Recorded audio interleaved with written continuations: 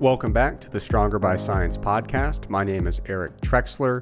I am the special temporary primary host of the show. Today I am joined by Greg Nuckols. He is currently the permanent guest co-host for now on an ongoing basis. We've got a lot to cover in today's episode, a lot of great content. But before we get to that, you might be one of the many people who feels like you enjoy the podcast and also feel like you want to support the podcast. And of course, that would be greatly appreciated. And there are many ways to do that. You could like, rate, or subscribe wherever you happen to access this show. You could join our email newsletter at strongerbyscience.com/newsletter. You could check out our coaching program. We have a lot of very talented coaches over at strongerbyscience.com/coaching. They offer one-on-one coaching for training and sports nutrition. You could use our discount code at bulksupplements.com. The code is SBSPOD. That gets you a 5% discount off of your entire order. You could subscribe to the Mass Research Review, a monthly research review covering all the most important studies in exercise and nutrition. And finally, you could subscribe to Macro Factor. That is the diet app that we created, and it's got a free trial, which is great because you can take it for a spin, see if you like it, and we think you will. Greg, road to the stage. How's it going? You know what? Actually, let me say one thing about bulk supplements real quick. Okay. So I just learned this recently. I feel like I shouldn't admit this publicly, but here I go. I personally don't take creatine. I think it's great.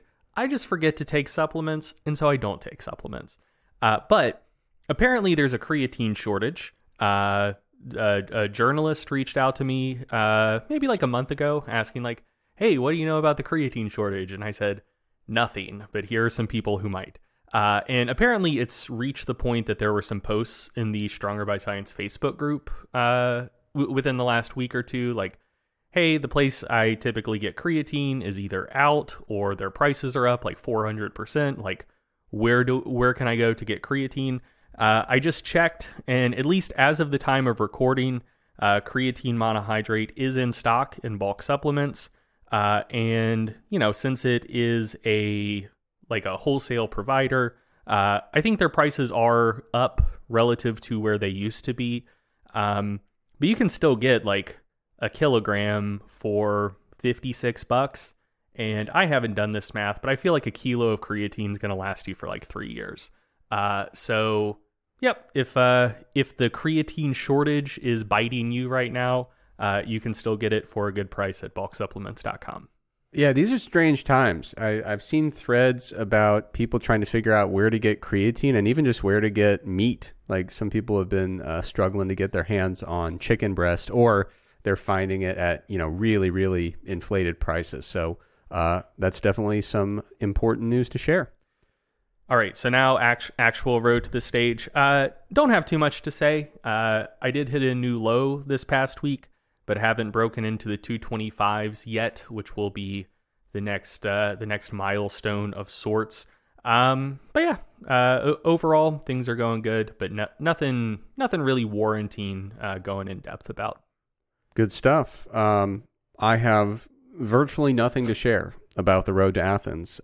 Smooth sailing. Things are going relatively well.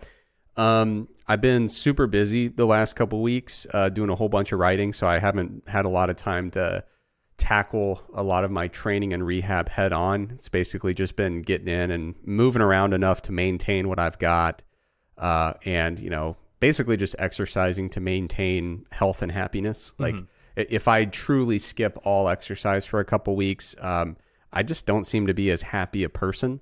Yeah. So yeah, I've just been getting in there, having fun, moving around, trying to use some muscles so that they don't fully atrophy. So yeah, nothing really to share there. What about feats of strength? Yeah, so this is one of the rare feats of strength that I have to put a spoiler alert disclaimer on. So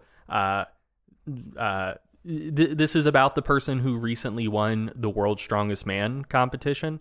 And the reason I say spoiler alert is World's Strongest Man is also televised, but it's televised like several months after the fact. So the competition just took place, and if you want to wait to find out who wins until you can actually watch the competition on TV, skip the rest of this segment. But if that doesn't bother you, I'm about to give the name. So 3, 2, 1. Tom Stoltman won again, back to back. And this was, I would say, a pretty dominating performance. He, I think, beat second place by like 11 points, which is a pretty comfortable victory in World's Strongest Man. And he had to feel really good going into the last event. So Tom Stoltman is a very good all-around strongman, but if he's known for one event, it's Atlas Stones. Like he's the current god of Atlas Stones, and maybe this is more debatable, but you could make a strong case that he is the best at Atlas Stones of all time. Like you might put like peak Thor in that conversation. You might put Poundstone in that conversation. You might put peak Brian Shaw in that conversation. But Tom Stoltman is definitely on the Mount Rushmore of Atlas Stone loaders. And so he was up going into Atlas Stone. So he had to know that the competition was in the bag. And he went ahead and took first on that event to seal a pretty comfortable victory. So congrats to him, Tom Stoltman, back-to-back World's Strongest Man champion. All right, good stuff. So for the content in today's episode, I've got a little research roundup, just a little bit of a brief update on buffering supplements, because there have been a couple papers that both hit the press this past month that are worth diving into. So I think we'll start there. This past month, if you're a Mass subscriber, you're actually going to get some more in-depth updates about these studies on June 1st. The June 1st issue is going to cover some of this stuff. But there were two papers that came out recently. One was on beta-alanine, and another one was a study on a combination of anserine and carnosine. And that's a combination that I've discussed on the podcast before as extremely preliminary research. And I'm moving that up a category to very preliminary research. So it is making its way toward being a household name and a supplement staple, one rung of that ladder at a time. So starting with what might be considered some of the bad news, I think, or good news, depending on your perspective. I think, my interactions with the fitness world is largely people who do resistance training, largely because they're into powerlifting, they're into bodybuilding, whether they compete or not, or they're more of a hobbyist. They're interested in changing their physique, getting stronger. But we don't, we certainly love to have people in our audience who are into a variety of different pursuits, CrossFit, strongman, etc. But we are not a CrossFit heavy brand explicitly, so we get a lot of people who are into various pursuits within lifting, but a lot of times the people I see supplementing the most with beta-alanine from my window into the fitness world, it's people who are largely interested in hypertrophy outcomes. It's a lot of people who are doing a lot of their training in that, 8, 10, 12 reps per set. Maybe they throw in some sets of 15. They take at least a minute rest between sets, sometimes up to 2 or 3, depending on the exercise. And, for the heavy compounds, even greater. Or they're just people who are general pre-workout enthusiasts. Yeah, or people who love pre-workouts and said, hey, there's beta-alanine in here. That's terrific. Yeah, I've heard of that, and it seems to work for something, which is definitely true. But what's really interesting about the beta-alanine research is that you would think for a supplement that's so well established, you would assume that there's a lot more very direct lifting research with beta-alanine.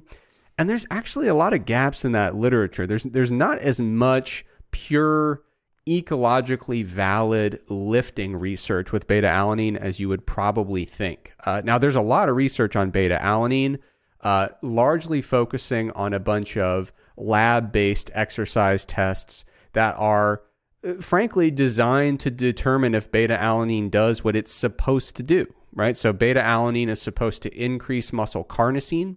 Carnosine is an intracellular buffer. So when you're doing high-intensity glycolytic exercise, very carbohydrate-dependent exercise, and you are generating a bunch of lactate and you're accumulating a bunch of excess hydrogen ions, a bunch of excess protons kind of floating around in there, carnosine comes in handy because it helps buffer some of those excess hydrogen ions.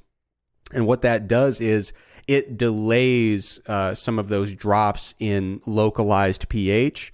And as a result, it delays fatigue to some extent. So that is kind of the premise of beta-alanine supplementation, is it's helping with buffering, it's reducing or delaying the onset of that localized acidosis, and that seems to be implicated as a fatigue-reducing mechanism in this type of glycolytic exercise. So a lot of the beta-alanine research, like I said, they use lab-based exercise tests that are sprints that last for, somewhere between 30 seconds and 2 minutes, or they do really intensive repeated sprint exercise bouts. And what they're trying to do is really hammer that glycolytic energy system, that anaerobic energy system that is so carbohydrate dependent. And they're trying to really ramp up the acidosis induced by exercise. So they don't say, hey, what's the perfect exercise test for this?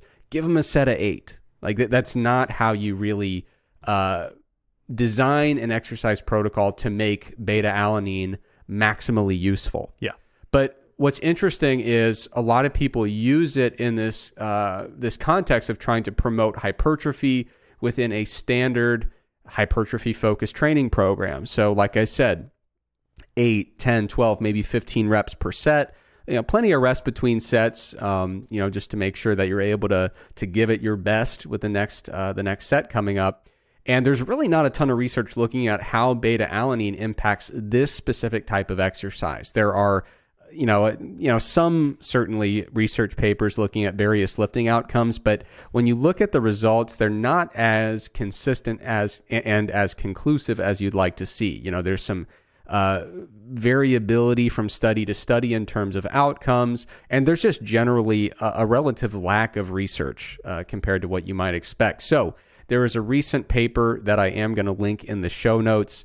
They were looking at beta-alanine supplementation, 6.4 grams per day. The cumulative dose should have been adequate to achieve an ergogenic effect, in theory.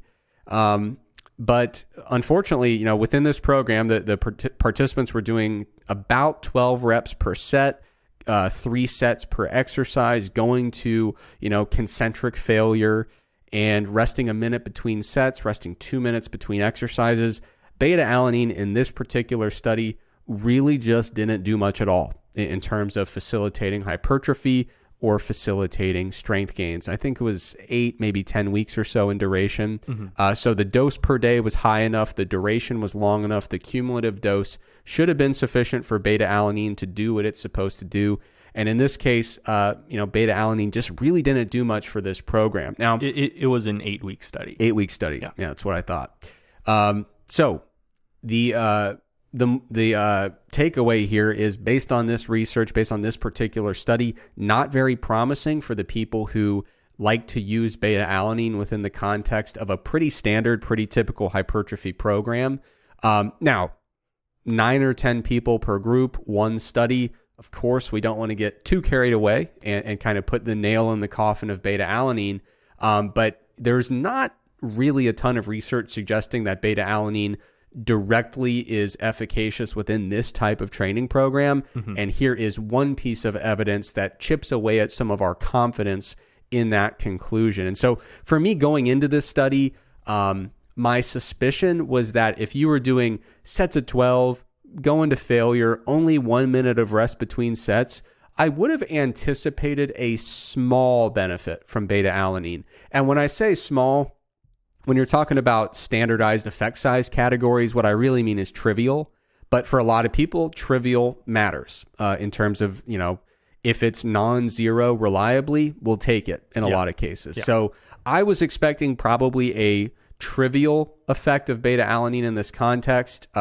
That's not what was observed. And we're going to need some more research to really dig into this to figure out exactly how specialized beta-alanine is for lifters.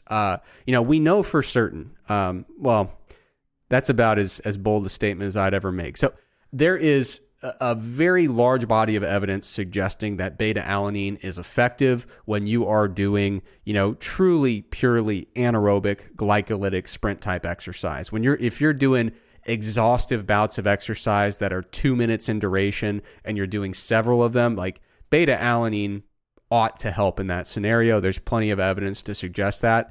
But when it comes to lifting applications, this study, like I said, chips away at our confidence that it has a lot of utility in a typical hypertrophy program with that kind of standard hypertrophy rep range and the standard 1 or 2 minutes of rest between sets. I still believe, based on mostly mechanistic theory, that beta-alanine probably has applications when it comes to things like CrossFit, other forms of circuit-type training, strongman medleys, possibly, depending on exactly how the medley's put together. So I'm not ready to say that beta-alanine is useless for hypertrophy or for the typical hypertrophy program, but we don't yet have a definitive line where we say, these are the programming characteristics that make use of beta-alanine, and these are the programming characteristics at which it becomes useless. We don't really know where that line is, and we don't know which side of the line typical hypertrophy programming falls on. Mm-hmm. So it's an area where we're going to need some more research. And like I said, if you're into hypertrophy-focused training and you've been using beta-alanine because you, like me, anticipated that it would be at least somewhat helpful in these applications. Like I said, this could be good news or bad news. It could be good news because you say, oh, great, I don't have to spend money on it anymore, and I don't have to, take the 2 grams 3 or 4 times throughout the day, depending on how you split it up. So, beta-alanine is kind of a pain to dose several times throughout the day to avoid all the tingling.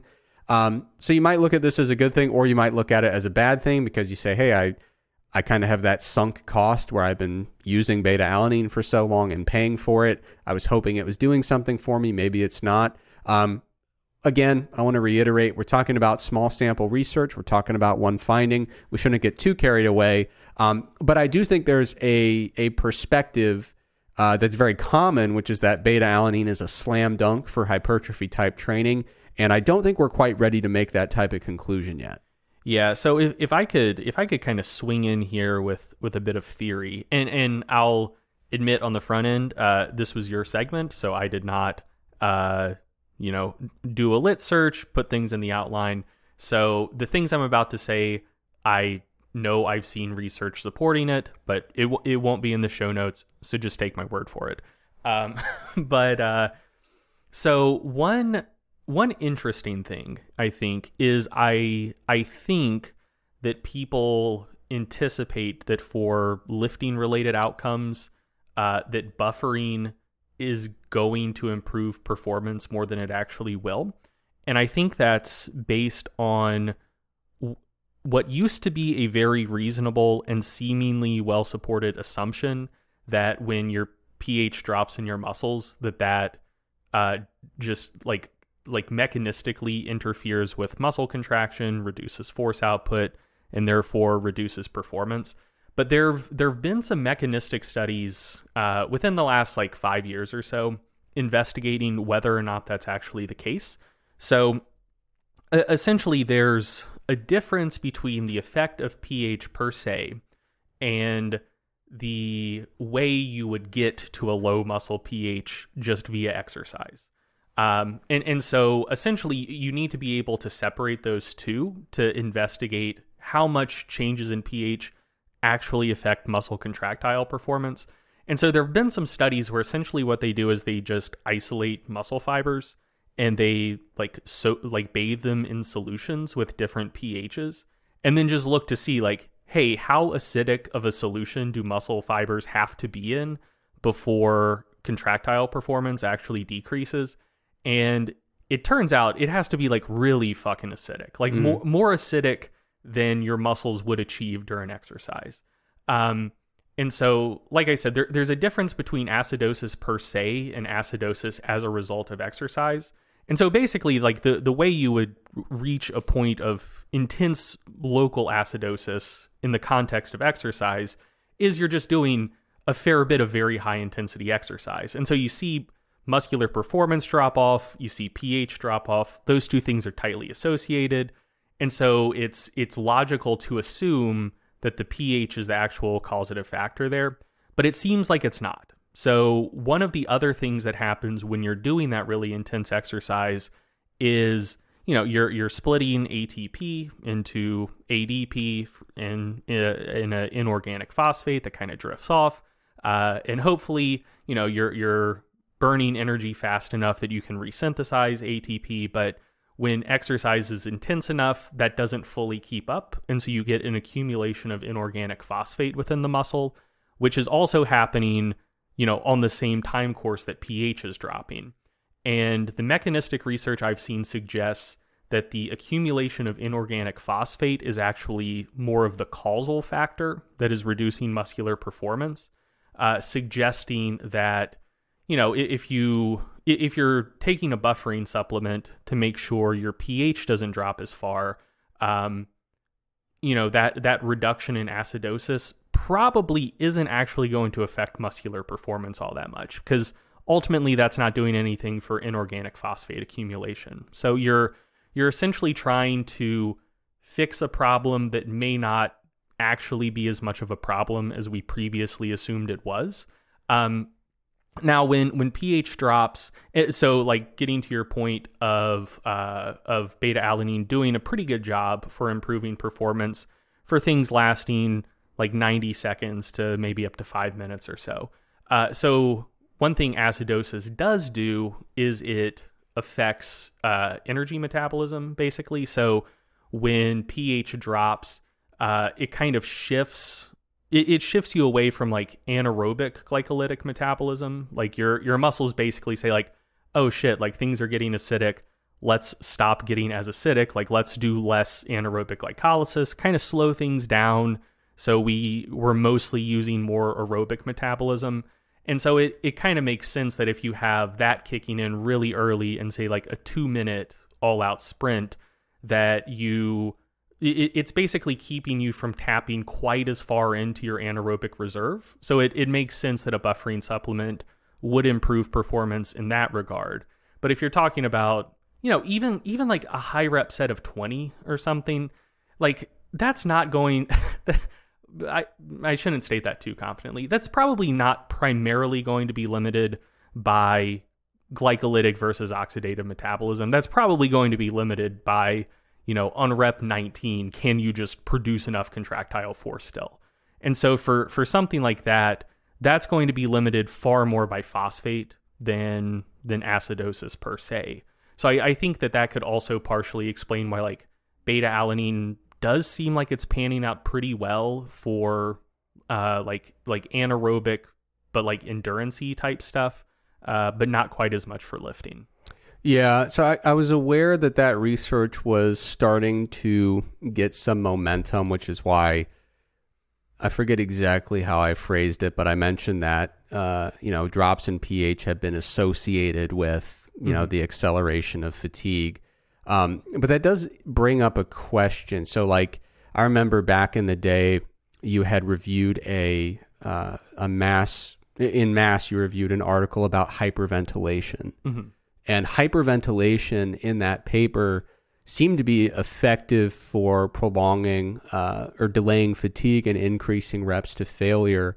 Was there an alternate mechanism that they put forward there outside of acid-base balance? I got to be honest with you, I don't remember. Yeah, because I definitely do not subscribe to the idea that pH independently is really driving muscular fatigue in the typical lifting scenario. But there are some of those findings out there where you can find these instances of things that in theory, favorably alter acid-base balance. And they do seem in some circumstances to enable more repetitions completed. So like there was the hyperventilation study. I'll link it in the show notes. I forget it was Sakamoto and colleagues. But they had basically they had individuals hyperventilating before sets, and they did I think 6 sets to failure with bench press and leg press, and they're reaching failure in the ballpark. The first set, they were hitting failure at like 9 to 13 reps, and then of course it dropped from set to set, but it was able to generally afford them an extra couple reps per set. So I don't know if I'm ready to. So go ahead. I was just going to say I'm not sure if I'm ready to fully bail on the entire concept of pH being. I'm not ready to.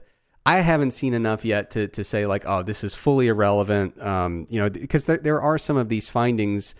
Perhaps we don't understand the mechanism of these particular interventions well enough, when it comes to things like beta alanine and sodium bicarbonate and hyperventilation even. But yeah, it's definitely an area worth exploring in greater detail for sure. So I wonder if hyperventilation is maybe less related to pH and more just related to oxygen saturation, where so there was a paper on repeated like cycle sprint intervals from maybe like 2013, 2014, something like that was looking at not just power output, but also the energy systems that the subjects were using across those I think it was three bouts of high intensity cycling that was either 15 or 30 seconds a pop.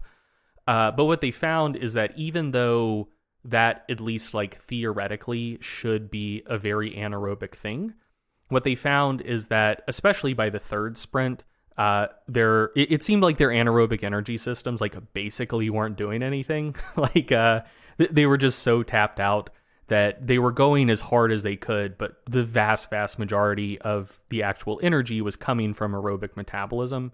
So it wouldn't surprise me if maybe one of two things were the case. So, maybe just during the first set or two, you're kind of like hypersaturating your blood and your myoglobin with oxygen. And so maybe like in the first set or two, you're reaching failure just like purely due to muscular fatigue, but you haven't like fully tapped out your anaerobic energy systems. And so they still have a little bit more juice to give on the last few sets where maybe they wouldn't have before. I said two things, but no, I'm going to stick with one. So that I don't think that was offered by the authors, but that is a other potential alternate explanation. And yeah, like to be clear, I'm not ruling out buffering supplements doing anything. But like basically what I'm trying to at least hypothesize about is that they seem to have pretty reliable positive effects for, things lasting to up to about 5 minutes and more kind of like endurance-y type stuff, like, sprinting 800 meters versus like squatting a set of 15 or something like that. And one of those, like both of them are going to be impacted by metabolism and just, can you turn over ATP fast enough? But the sprint is going to be almost exclusively limited by that, whereas the resistance training performance could be limited by that, or could just be limited by just sheer ability to generate contractile force. And so, it could just be something that varies individual to individual. Like some people, like, like the buffering might help everyone when it comes to the 800 meter sprint. But for resistance training, it could be that like some people are failing the last rep via one mechanism where buffering supplements would help. Some people are failing the last rep via another mechanism where buffering supplements wouldn't help as much. Like I'm just saying that like in efforts where just the sheer ability to generate contractile force can be the limiter, maybe you shouldn't expect buffering supplements to as reliably improve performance. Yeah, and that's definitely been reflected pretty much across the board with this class of supplements. it's difficult to say, oh, you're never going to find a positive finding, but there is a lot more variability from study to study where, you see some findings that look promising, and then you see some findings that just make it seem like there's really not much happening there, So I think this conversation really highlights the general state of uncertainty when it comes to different buffering techniques, I guess, because, you could lump in sodium bicarbonate, you could lump in beta alanine, but you could also lump in targeted hyperventilation as a non-supplement technique. But yeah, there's despite the high level of public interest in terms of the supplement consumer, there's not a lot of consistency in the evidence. And I think there are some mechanistic details that really warrant some further exploration. So hopefully people will kind of, I'm sure that 80-90% of exercise scientists do listen to this podcast. So hopefully, we're going to see a lot of master's and PhD thesis projects coming up on these topics. One thing I did want to mention briefly is there was a new paper on the combination of anserine and carnosine. I'm going to be really brief with this because I don't think there's a lot of practical application yet. I did a quick search, and I don't think it's easy to find anserine as a human-grade supplement or food product. I think it's kind of difficult to find based on a quick search. So, it's not like you're going to walk into Vitamin Shop or GNC and say, hey, can you lead me to the anserine? It's not going to be there, but you might be able to find it potentially on the internet. I'm not really sure. But anyway, there was a new paper from the same group that's really been kind of establishing the foundation of this research, looking at anserine and carnosine. And the concept here is, beta alanine, like you said, is commonly found in pre-workouts, but there's really not much of a reason to believe that beta alanine does much at all acutely. Usually studies will say, hey, take this for a month and we'll see if it did anything, or take it for 2 months maybe. So the idea is that beta alanine slowly over time is going to increase carnosine content of your muscle. And then your muscle can actually use the carnosine, not the beta alanine, to actually do stuff that should help. That's kind of the theoretical foundation there. So you take beta alanine to increase carnosine over time. And intuitively, people might wonder, why not just take carnosine? Seems straightforward. The bioavailability is terrible.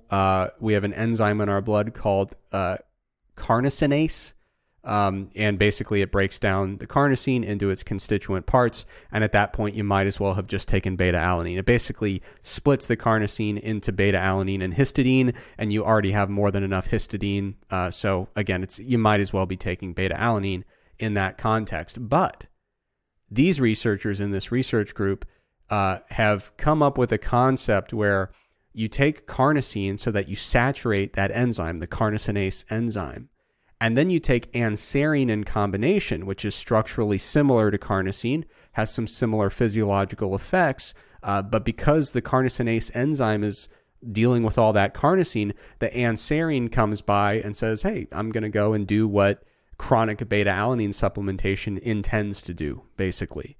So that's the thought process, and they've done a couple of very preliminary studies here. And so far, it looks promising. They're still in that phase of research where they are explicitly using exercise tests that are like, if this does anything at all, we have perfectly designed a test to demonstrate that.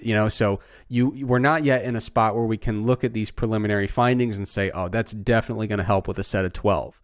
We're not at all there yet. But there are some little glimpses within this literature at some ergogenic effects, and I'm going to be very interested to see how this body of research develops. And the reason I'm interested is everyone's kind of already decided that they like beta alanine in their pre-workout, but that's not really doing anything in the hour after you consume it. If you take it every day for 2 months, maybe we're working with something. But again, even that situation, you're taking really a third or a half of the beta alanine dose that you would want to be taking on a daily basis. No one's putting 6.4 grams of beta alanine in a pre-workout, at least not that I've seen. And if they did, that would be pretty unpleasant. Yeah. Usually if you have more than 2 grams in a serving, 2 or 3-ish, it varies obviously, but that's usually where you start to get a very tingly face, which isn't fun. Yeah, you're going to feel like ants are crawling all over your entire body. Yeah, I think I've told this story on the podcast before, but I was in an undergrad lab class, and we were supposed to like run a little study to learn how studies work and things like that. All these people wanted to do these totally benign things that we could do very feasibly, and I said, no, class, let's do a beta-alanine little mini trial. And the graduate assistant teaching the course messed up the dosing. Oh no. And everyone's face felt like it was just, on fire, just totally tingling. And everyone was not pleased because like no one else wanted to do beta-alanine. And I was like, if we don't do beta-alanine for this project, I'm out of here. I'm walking. Like I was so adamant, and the dosing got messed up. Everybody was fine. Yeah. But it was not a pleasant afternoon for anybody. But anyway, so this carnosine and serine combination does not seem to induce paresthesia, that tingling. As of now, it looks like 40 to 60 milligrams per kilogram is the right dose. It looks like an hour before exercise is the right time. But what we're going to have to figure out is, does this actually matter for lifters? We're not certain yet. And then somebody's got to actually produce this and get it in the hands of consumers, assuming that the research pans out effectively. But for now, we're talking about this off air. It looks like chicken broth is actually a really nice source of both of these. So chicken broth tends to provide carnosine and anserine in a ratio of approximately 1-2 or 1-3. Varies a little bit. And there's actually a paper that I'll link in the show notes that basically reads like a cookbook. They talk about how they went through and made their own chicken broth for this study, measured the content of carnosine and anserine, and the dose that they gave provided is close to getting in that range that you would want, in that 40 to 60 milligram per kilogram range. And they ended up giving 607 milliliters of chicken broth, was kind of the average dose they gave. They scaled it to body mass. They went with 8 milliliters per kilogram of body weight.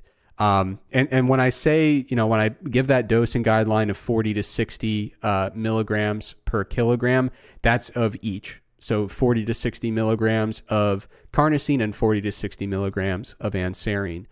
So I probably don't need to belabor the point here because this is so preliminary that it's not highly feasible to implement, but it is an area of the research that I think is really fascinating and I'm going to keep an eye on. So for now, the question of who actually benefits from buffering supplements is still very much open. You can have some very interesting debates and arguments about this.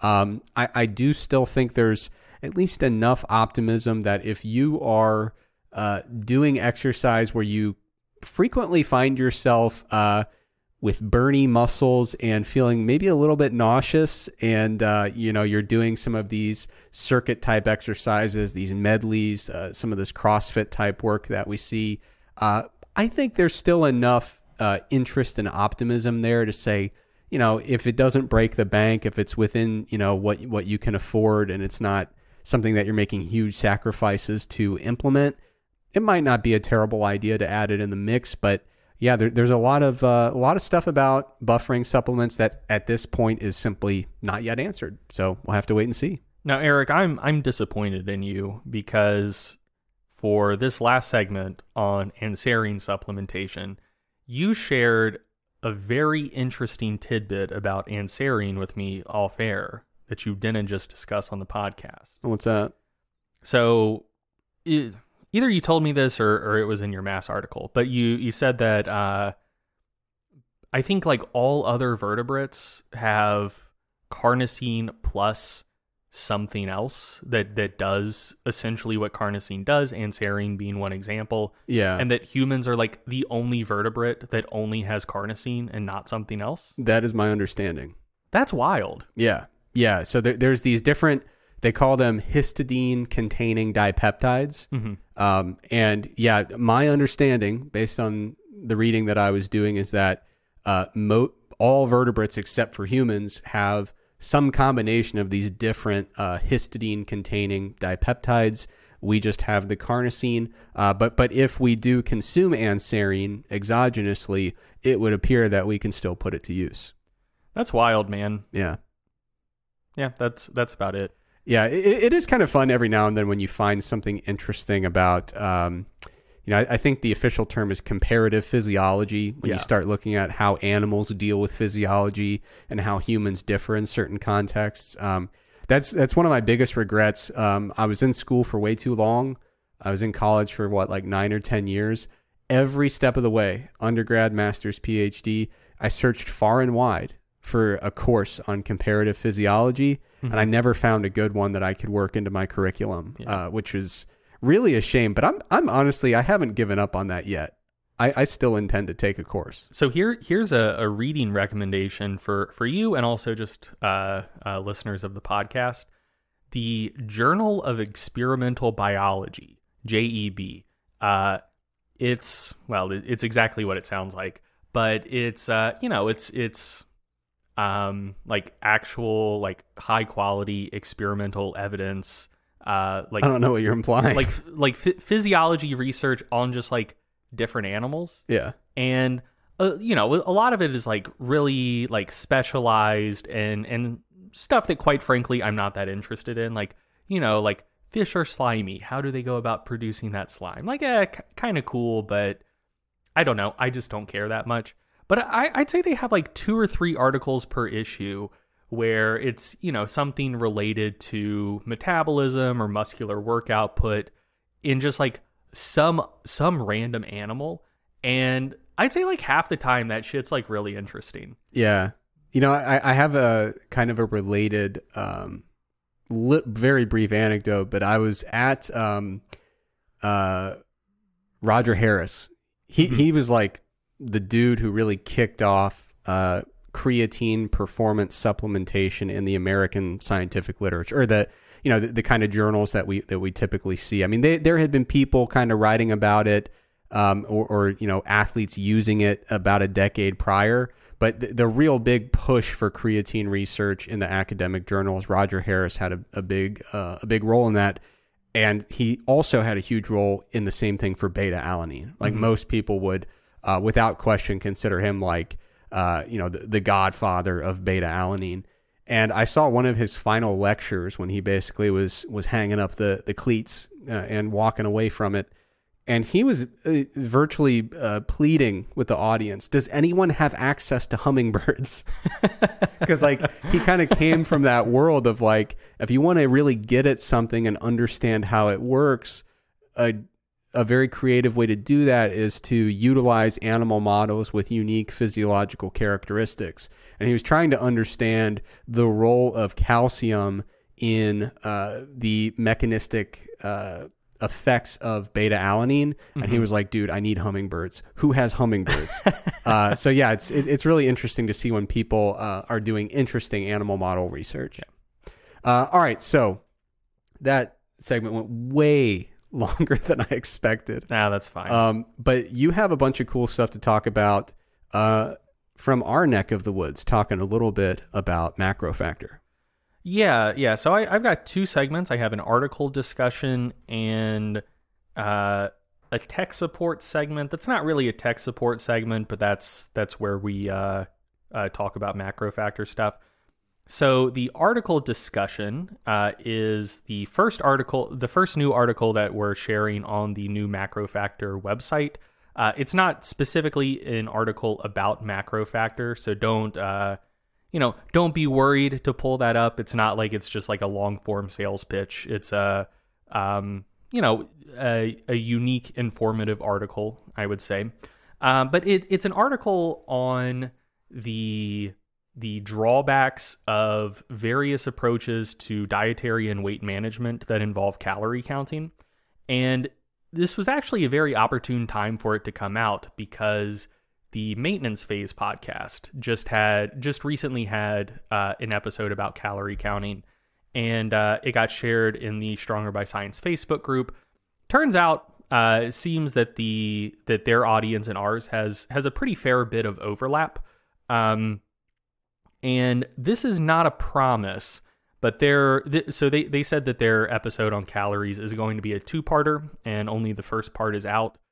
I may do I don't know if I should call it a review or a rebuttal or what. Just, a segment in... a hit piece. No, definitely not a hit piece. A total hatchet job. But I would say a segment in conversation with their episodes when the second one comes out. I'm not guaranteeing I'll do that, but there's a decent chance that I might. But this article, I didn't plan it. I didn't know what they were going to put out. But it's actually an opportune time for it to be published because I think it does relate pretty strongly to some of the things they brought up in their first episode about calories. And so, yeah, like it's an interesting question. So the basic science of calories is very straightforward. If you're consistently eating fewer calories than you expend, you should lose weight. If you're consistently eating more than you expend, you should gain weight. And that seems very simple. It seems like you have a model with 2 variables, calories in, calories out, not too much to worry about. And so it seems like calorie counting should be an almost foolproof method to gain or lose weight when you want to and at approximately the rate that you want. But a lot of approaches to calorie counting have been around for a long time, and they've been successful for a lot of people, but they also haven't been particularly successful for a much larger number of people. And so, basically what I wanted to kind of investigate and explore in this article is, why is that? So what I did is first just basically look around and say like, well, okay, if people are going to be counting calories, what general approaches do they use to that end? Like, how are they determining their calorie targets that are hopefully going to get them where they want to go? And there seem to be 3 broad approaches people take. So the first one is, they just read somewhere that like, hey, you should be aiming for this number of calories, and that is the right number. And kind of the, I think, most iconic version of this sort of recommendation is just the recommendation given to a lot of female dieters that like 1,200 is the number, aim for 1,200. If you hit 1,200, cool, you'll lose weight, good things will happen. But, I've seen some other numbers proposed. So a similar number I've seen thrown out for men is like 1,500 calories. And, this sort of logic is implicit on U.S. nutrition labels. Like they give you percentages for calories, macronutrients, saturated fat, etc., like as a percentage of a 2,000 calorie diet. Like they just kind of like presuppose that's what people are aiming for. And, it says explicitly on the label, like, this, not everyone needs to be aiming for 2,000 calories. Like this is just an example. But I think that a lot of people do just like implicitly interpret that as kind of a one-size-fits-all calorie target. And so, that's one method people use. Another popular method that people use more and more within the last 5 to 10 years is using a wearable device that estimates your energy expenditure. So, like a Fitbit, like a Garmin watch, Apple Watch, something like that. And those devices will. It's a very rough estimate of your energy expenditure, but I think people assume that it's like really meticulously calculating your energy expenditure. So that's another method people will use to generate calorie targets. And then there's a third approach, which is, I think this is the go-to approach, certainly for people from like the bodybuilding world, also like kind of the evidence-based fitness world, where you start with a calculator of some sort, total daily energy expenditure calculator or TDEE calculator, where, you might tell it your age, sex, weight, maybe body fat percentage, your activity levels, and it will estimate your total daily energy expenditure. And then it's like, well, okay, like now I know this number. So if I just eat below that, I can lose weight. If I eat above that, I can gain weight at approximately the rate that I want. So this article just basically goes through and talks about where those three approaches can break down that may not be entirely obvious to people who, maybe just don't coach people or don't spend quite as much time in the literature. And so starting with the one-size-fits-all calorie targets, this is one that I feel like most people in our audience will agree maybe isn't the best way to approach this. But it is, I think, the most popular approach just in kind of the general diet culture.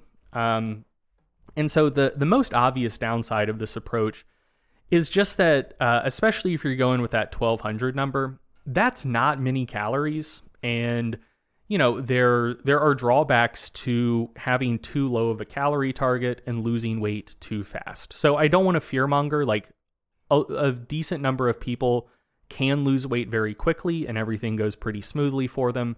But a lot of people also will run into problems. So, acutely, low energy, fatigue, constant hunger, cravings, and chronically, if your calorie targets are too low, especially if you don't have a sufficient resistance training stimulus, you might lose a lot of muscle.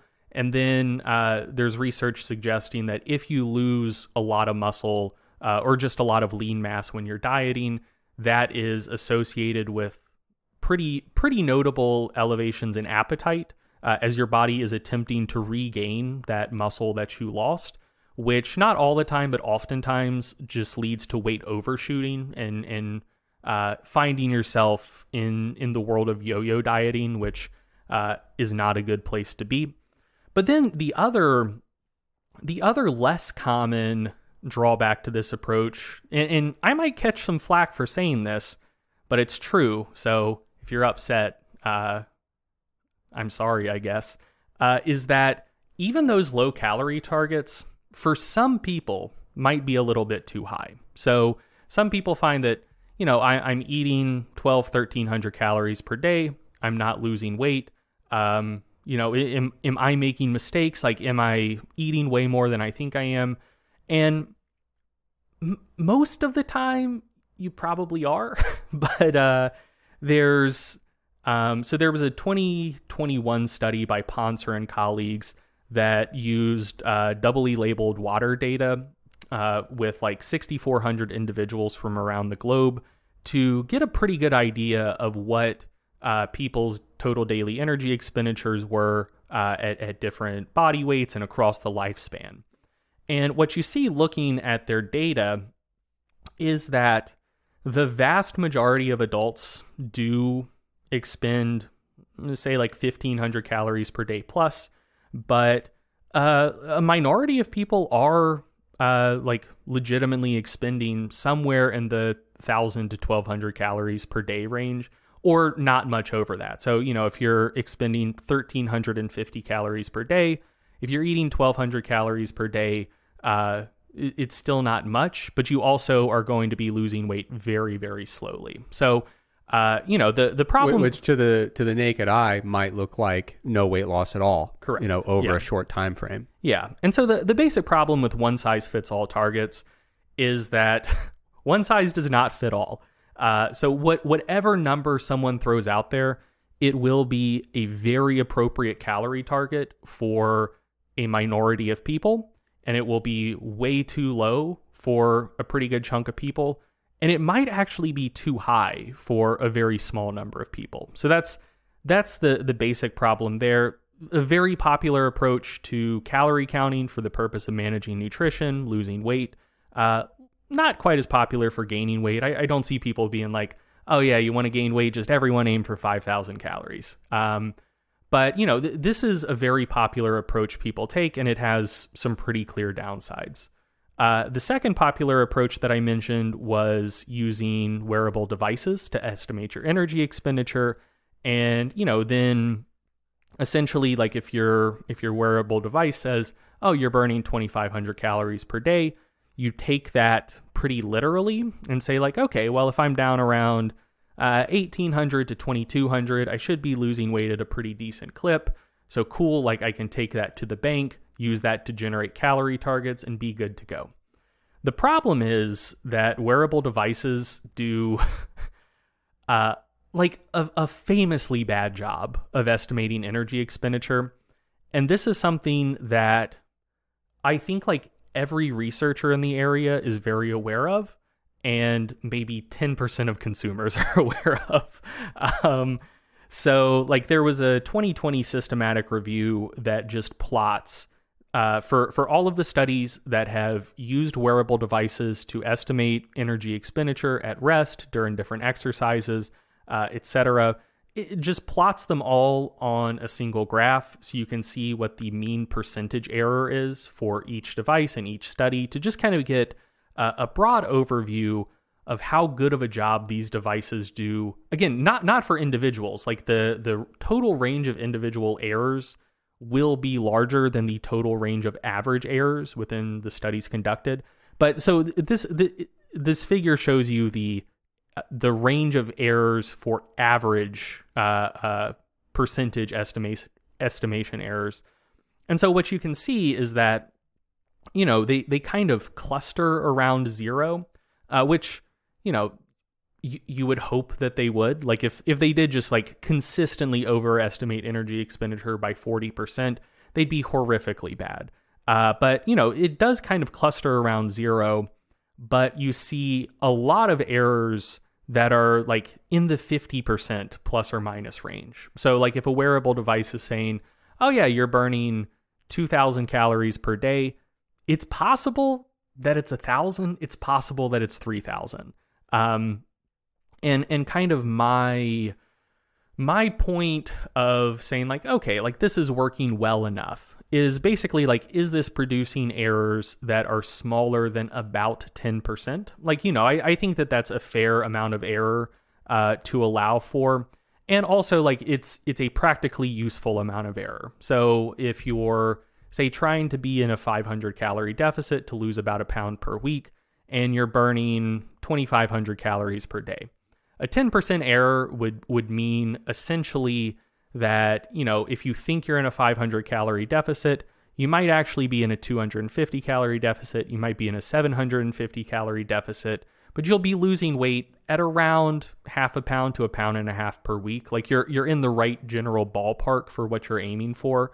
And the evidence like very conclusively shows that errors that are smaller than 10% in magnitude are far less common than errors that are considerably larger than 10% in magnitude.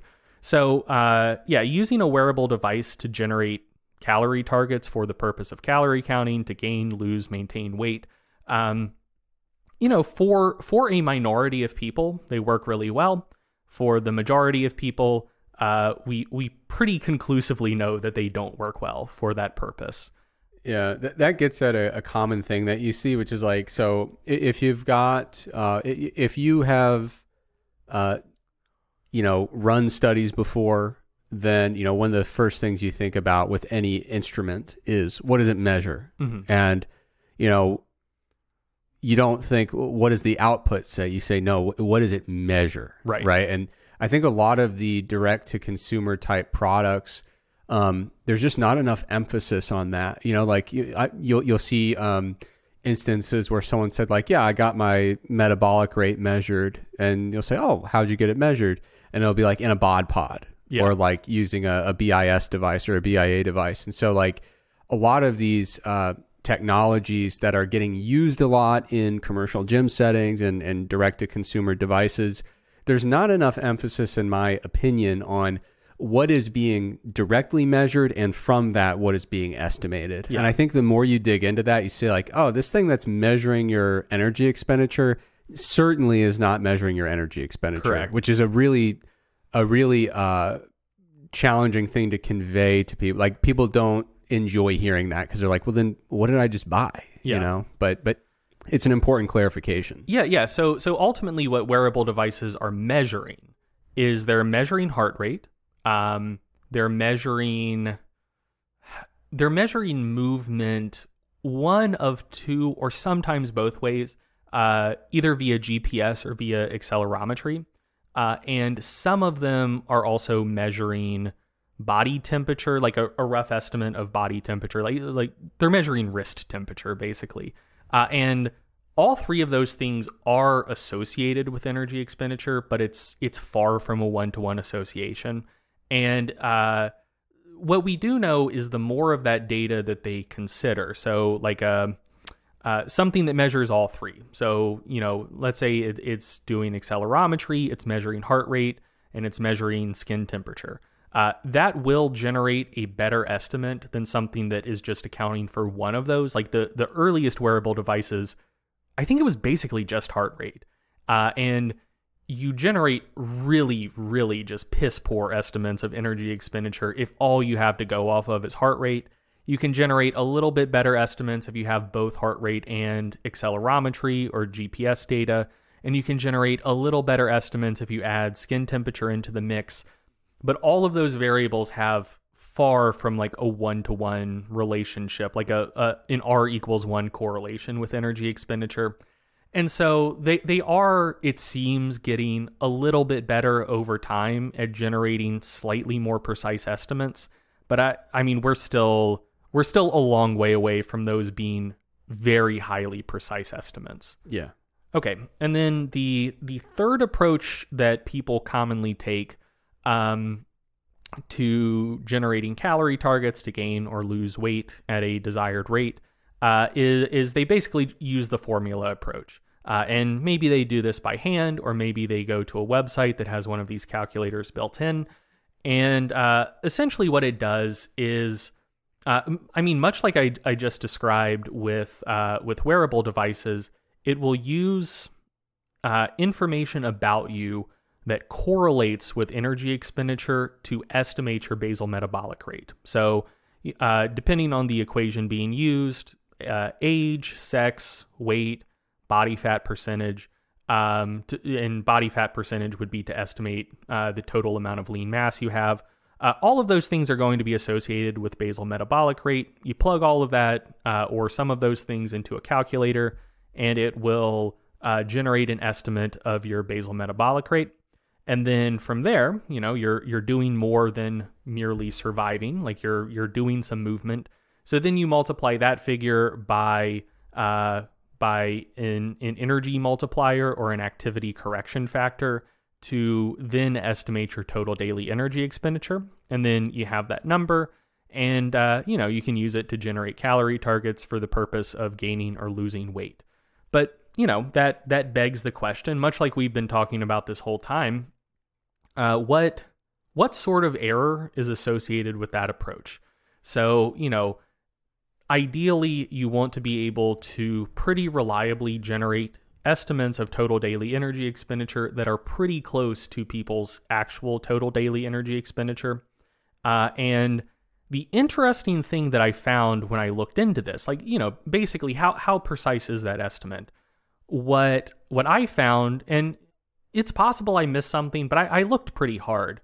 So what I found is there's an enormous amount of research looking at how accurate and precise BMR estimates are, but I could not find any research validating or looking at the relative accuracy and precision of TDEE estimates using formulas like this.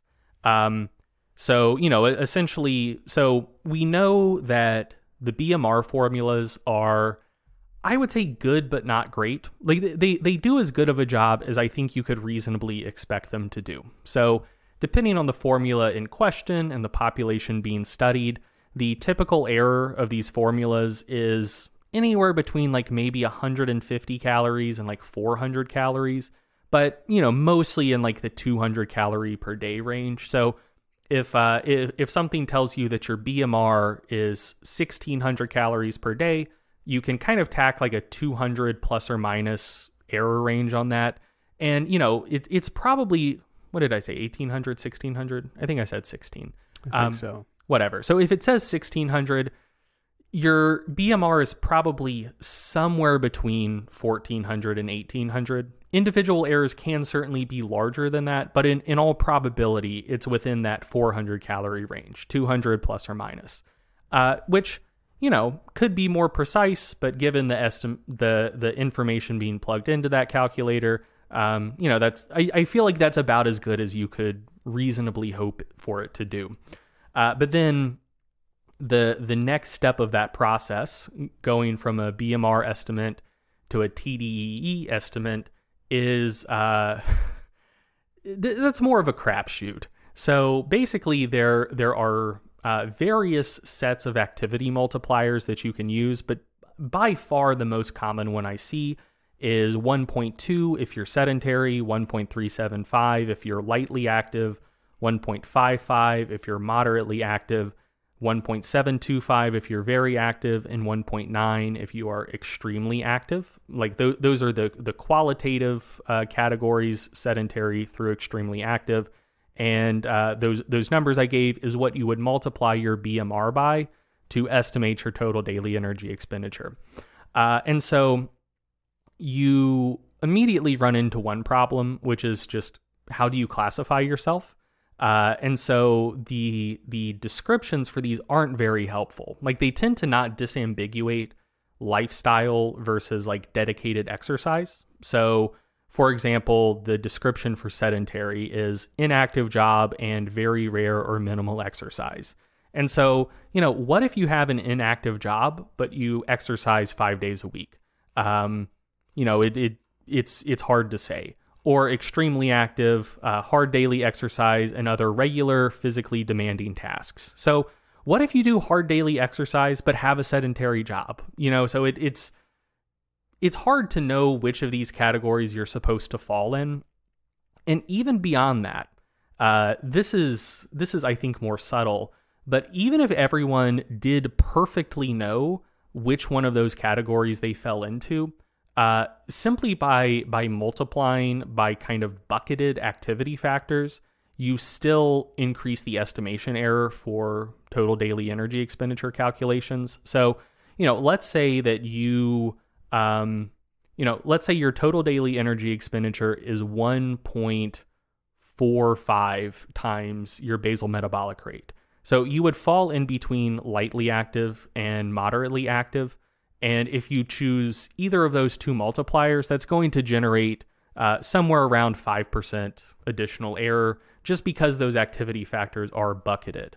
And so with all of that information, I was very curious, like what the relative accuracy of these TDEE calculators actually were. And like I said, I couldn't find any research on that, but we know enough that we can model it pretty well. So that's what I did in this article, and that, at least for me personally, was the part that I found most interesting and the part that I liked writing about the most.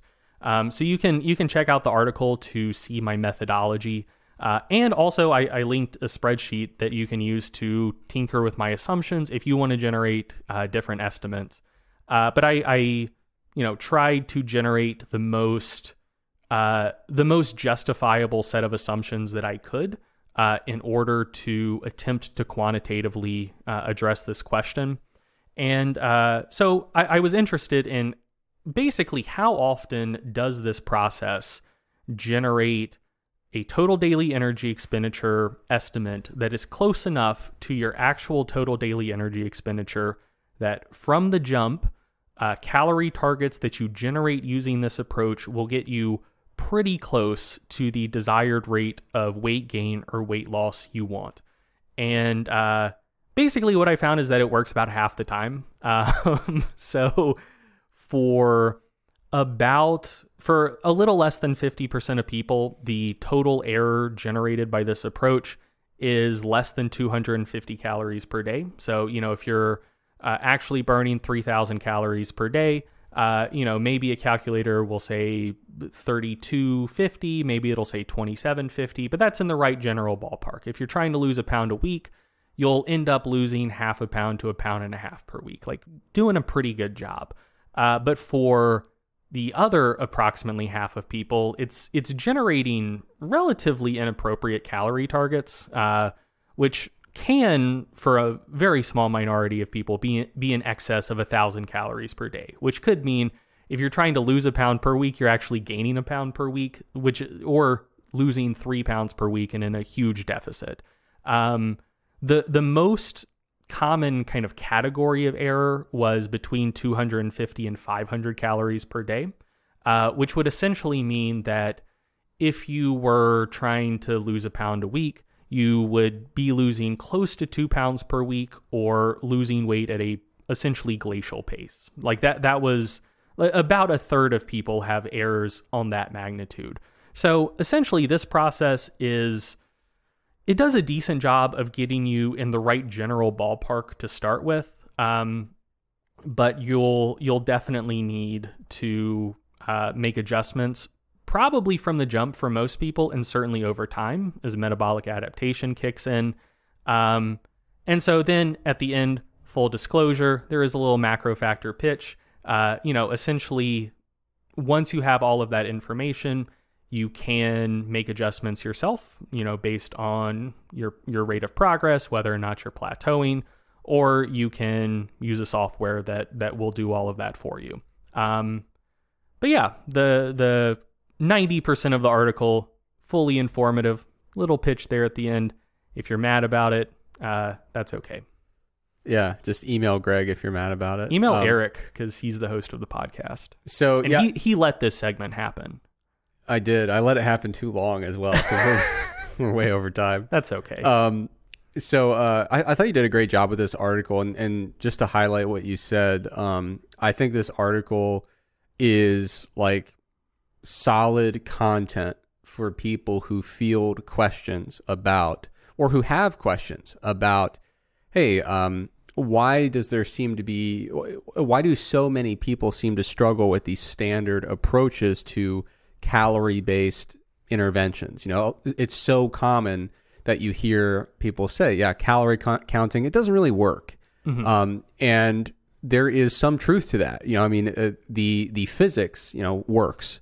But in terms of just the straightforward intervention of calorie counting using some of these strategies, you can find certainly instances where people have done their very best to apply these techniques and are not achieving the type of results that they're looking for. Yeah. And in some cases, not even close. So, of course, energy balance exists and works, but, this article goes into some of the details of really common errors that find their way into a lot of real world approaches to calorie counting.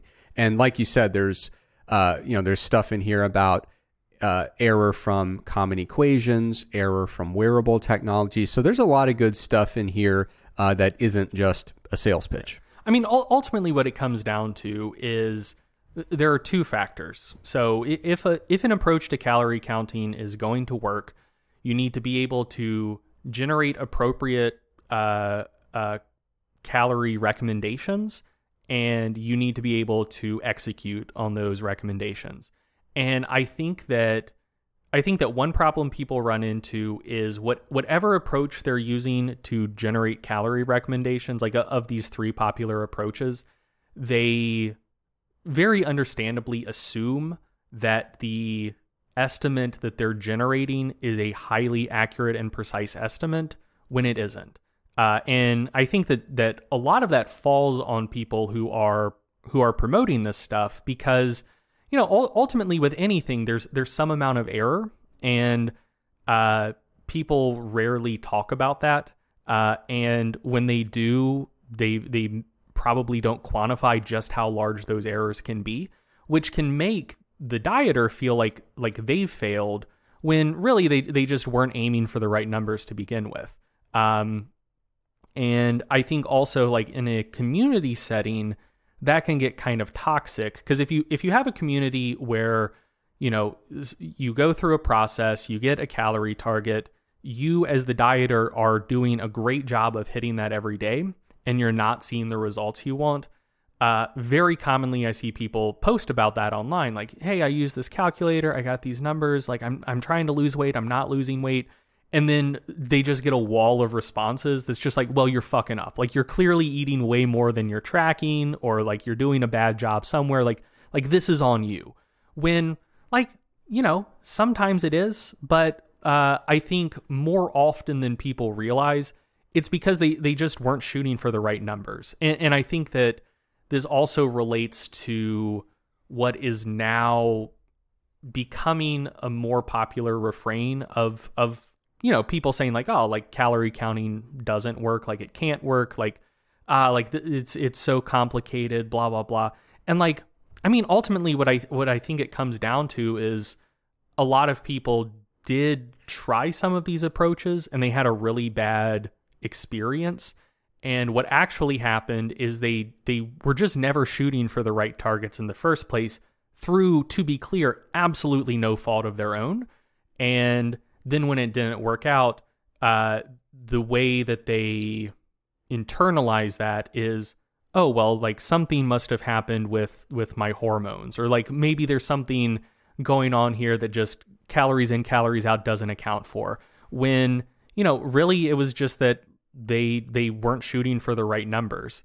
And so, yeah, like I think that this is valuable information for people to have, because I think, or at least I hope, it should clear up a lot of confusion and maybe even like ameliorate some amount of guilt for people who have tried some of these approaches before. It didn't work out for them and they didn't know why. There's a pretty good chance that you did everything right. And you just used an approach that didn't give you an appropriate calorie target to begin with. Yeah. I mean, at its core, calorie counting does work. But like you said, you have to be shooting for the right target, and you have to be, in a position where you're able to sustainably and repeatedly hit that target on a regular basis. So if those two factors come together, you're in great shape. But, there is a lot of challenge associated with trying to identify where that target should be. Mm-hmm. And as you alluded to, adjusting that target over time, because it is not going to be in the same place throughout the entire course of a diet in most cases. All right, so we're like an hour 15 in. What do you want to do here? Let's save tech support for next time and play us out. Yeah, I'll hit the people with a little cliffhanger here. Every time I do that, people hate it. But we basically all of our segments today have taken longer than I thought they would. That's okay. So here's what's on the menu, the forecast for the future. I'm going to circle back and talk about practical recommendations for implementing high intensity interval training. I teased that last episode and failed to get to it, but that's okay. I'm going to dig into some of the stuff we alluded to about the mechanisms of buffering supplements, specifically for the contractile properties of muscle, to figure out what are the totality, like what are all the contributing mechanisms that might be yielding effects for things like beta alanine and sodium bicarbonate and even hyperventilation. I'm going to try to circle back to that even briefly to see if I can dig up some clarity about what some of these buffering supplements might be doing, if they're impacting some of these force-related outcomes without, necessarily, maybe low, pH buffering is not technically the thing that is driving that effect. I'm going to dig into that a little more, see if I can provide the people with a little more clarity. And then we're also going to have a tech support segment that is going to talk about some really, really, really big changes to the food logger within MacroFactor, a huge overhaul of the food logger that has made it remarkably efficient and fast. So we're going to talk a little bit about what went into that overhaul and that kind of reimagination of the logging process. And we even have some quantifiable data to support, some of that excitement about speed and efficiency. So we're going to get to all that stuff later. But this is about all the time we have for today's episode. So to play us out, I'm going to start off with, did you remove your yogurt? Yeah, I did. The thing I have is very cool, but not yogurt related. Okay. But you do have something. Yes. Okay, cool. So I'll go briefly here. I mentioned that I'm going to start giving some not television and movie media recommendations, mostly going to be music and podcasts. I talked about Radiohead last episode. I've got another band recommendation, And one of the bands I really love, one of my favorites, is Wilco. And they're a really interesting band. They are not, I don't think they're as widely known as Radiohead, but Wilco is a really fascinating band. They've been putting out studio albums consistently since like 1995, and they actually just released one 3 days ago. And it's not like one of those things where like, hey, let's get back together for one more. They've been trickling out albums for, decades now. And if you want to know what genre they are, I don't really know where to begin. They will generally be categorized as alternative country, but I don't think that does a good job of really describing what they are. There's a little bit of folk influence, a little bit of bluegrass, a little bit of indie rock. Their guitarist since 2004 really is mostly a jazz guitarist. So it's just and there's a lot of experimental elements mixed in when it comes to instrumentation and song structure. So yeah, it's a little bit of everything that kind of comes together. And I really like music that is very complex and textured. I like bands that use a lot of different time signatures and different instrumentation. And one of the things Wilco does from time to time is during a song, they'll kind of reach a crescendo that gets a bit chaotic. It's a little bit jazz-like in that fashion. Mm-hmm. And you kind of start to feel like the band has fully lost sync, but then they kind of fall back in and you realize it was all under control all along. It's a very unique thing that they do from time to time. But yeah, really, really fascinating band. And they have kind of that Radiohead thing going on where they span a few different genres to some extent. So depending on where you jump in with an album, you're not necessarily certain exactly what you're going to get. So this is another band that if you want to dive in, you've got, about 25, 30 years worth of music that you can dive into. So there's a lot to get to. I would recommend starting with one of two albums. I think Summer Teeth is a great album, and I really love Yankee Hotel Foxtrot. Good deal. So my little to play us out thing is about everyone's favorite topic, and that is lichens. Mm-hmm. So my pocket recommendations, like when I open up a new tab on Firefox, just recommended me this article from The Atlantic from 2016 by Ed Yong, and I found it completely fascinating. So I grew up in the woods, and there were in a house in the woods. I probably spent more time in the woods than in the house. Okay.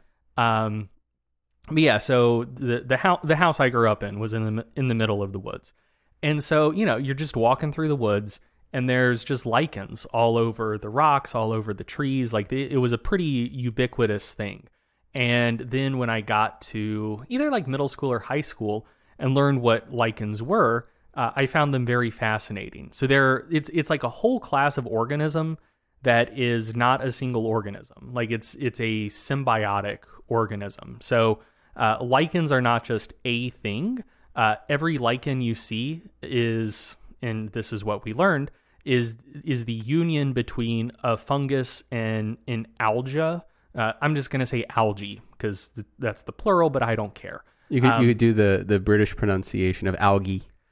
I'm saying algae. Okay. But yeah, so essentially the way lichens work is, or what I learned, is that the fungus basically helps provide structure for the compound organism, and can also help with like digesting dead plant matter to get a bunch of nutrients. But then the algae does photosynthesis to help generate the actual glucose needed for the combined organism. So it's a symbiotic relationship.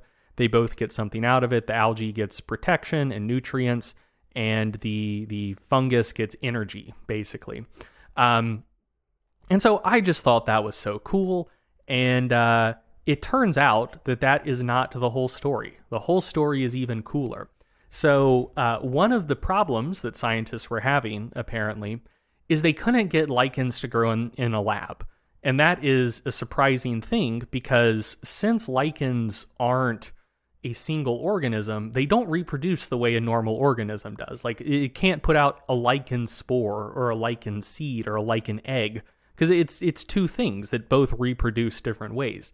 So it's thought that the way that lichens come to be is essentially you just kind of have like a fungus and an algae in the same place at the same time, and they just kind of like spontaneously organize into this compound organism. And so in theory, it seems like it should be very easy to make that happen in the lab. Like if it's happening all the time in nature, we're just like these two things are coming in contact and like, it just works out. You would think you'd be able to figure out the circumstances necessary to do that under in controlled conditions. But scientists couldn't. Like they just couldn't get lichens to grow in the lab in a predictable way. And turns out there was, at least in the context of algae science, a pretty recent discovery. I think this article says it was 2011, which is that we were all wrong about lichens. It's not a fungus and an algae. It's actually two fungi and an algae. And that's very important because it was very surprising because essentially the second fungus looks the same as the first fungus under the microscope, and that's how like most of this research was done, via microscopy. And you're just looking at slices of it, and the two different fungi look the same. Like there's no reason to assume that it's two instead of just one. But eventually they basically did some genetic analysis of lichens, and they found that there's that basically like there were a lot of genes being expressed that weren't within like the main fungus's genome and weren't within the algae's genome. And they're like, oh shit, there's another fungus here. So it is actually a compound organism with three different things going on that still manages to like spontaneously organize and grow and do so kind of all the time and kind of everywhere, which is fascinating. And I haven't checked in on lichen studies, but this article is from 2016. Hopefully scientists are having a better job growing lichens in the lab these days. But I just found that very cool, that something so basic, that was such a ubiquitous part of my life, like lichens were everywhere, that just like what they're made of wasn't fully discovered. And I mean, I don't know. I might be, this might be scientific hubris. Maybe there's even more going on, but at least like a third fungus. Who knows? But yeah, a second algae, like something that momentous. That like, hey, there's another thing here that we just learned about that as a species 10 years ago, after lichens had been studied for hundreds of years with lab equipment. So I found that very, very interesting, and that article will be linked in the show notes. Man, I didn't know that you had such a strong connection to lichens, because I would have invited you over. I had a tree expert come by the other day because I'm trying to avoid having all my trees fall on my home. Mm-hmm. And he pointed out some lichens that I've got going on. Of course, not a problem. But it was cool, though. I am intrigued by expertise in all forms. Like when somebody really knows their shit and is just doing their thing, mm-hmm. It always impresses me no matter what they're doing. It was so cool. Like we were walking around my yard, he's looking at the trees, and he'll take out a hammer and tap it and go, mm-hmm. And I'm just like, God, what's going on in his head? In one case, he went up to the bark of the tree, cupped his hands and took a big sniff, and was like, all right, not bad. And I'm like, dude, what are you thinking? Like, what is happening in there? I was like just blown away by the, it's the type of thing that you just have to feel it, and you have to have the years of experience to really know what you're doing. But yeah, expertise in all forms will always get me. But if you want to come check out some lichens, I can point them out for you. I would definitely not say I'm a lichen expert, but I like them. I think they're cool, and they're nice to look at. Yeah. All right. So that does it for this episode of the Stronger by Science podcast. As always, thank you for joining us, and we will be back soon with another episode. Thank you for listening to the Stronger by Science podcast. If you enjoyed the podcast, be sure to sign up for our free newsletter to get concise breakdowns of relevant research, as well as 28 free training programs for all skill levels and all schedules. We hate spam just as much as you do, so we'll only email you when we have something really interesting to share with you.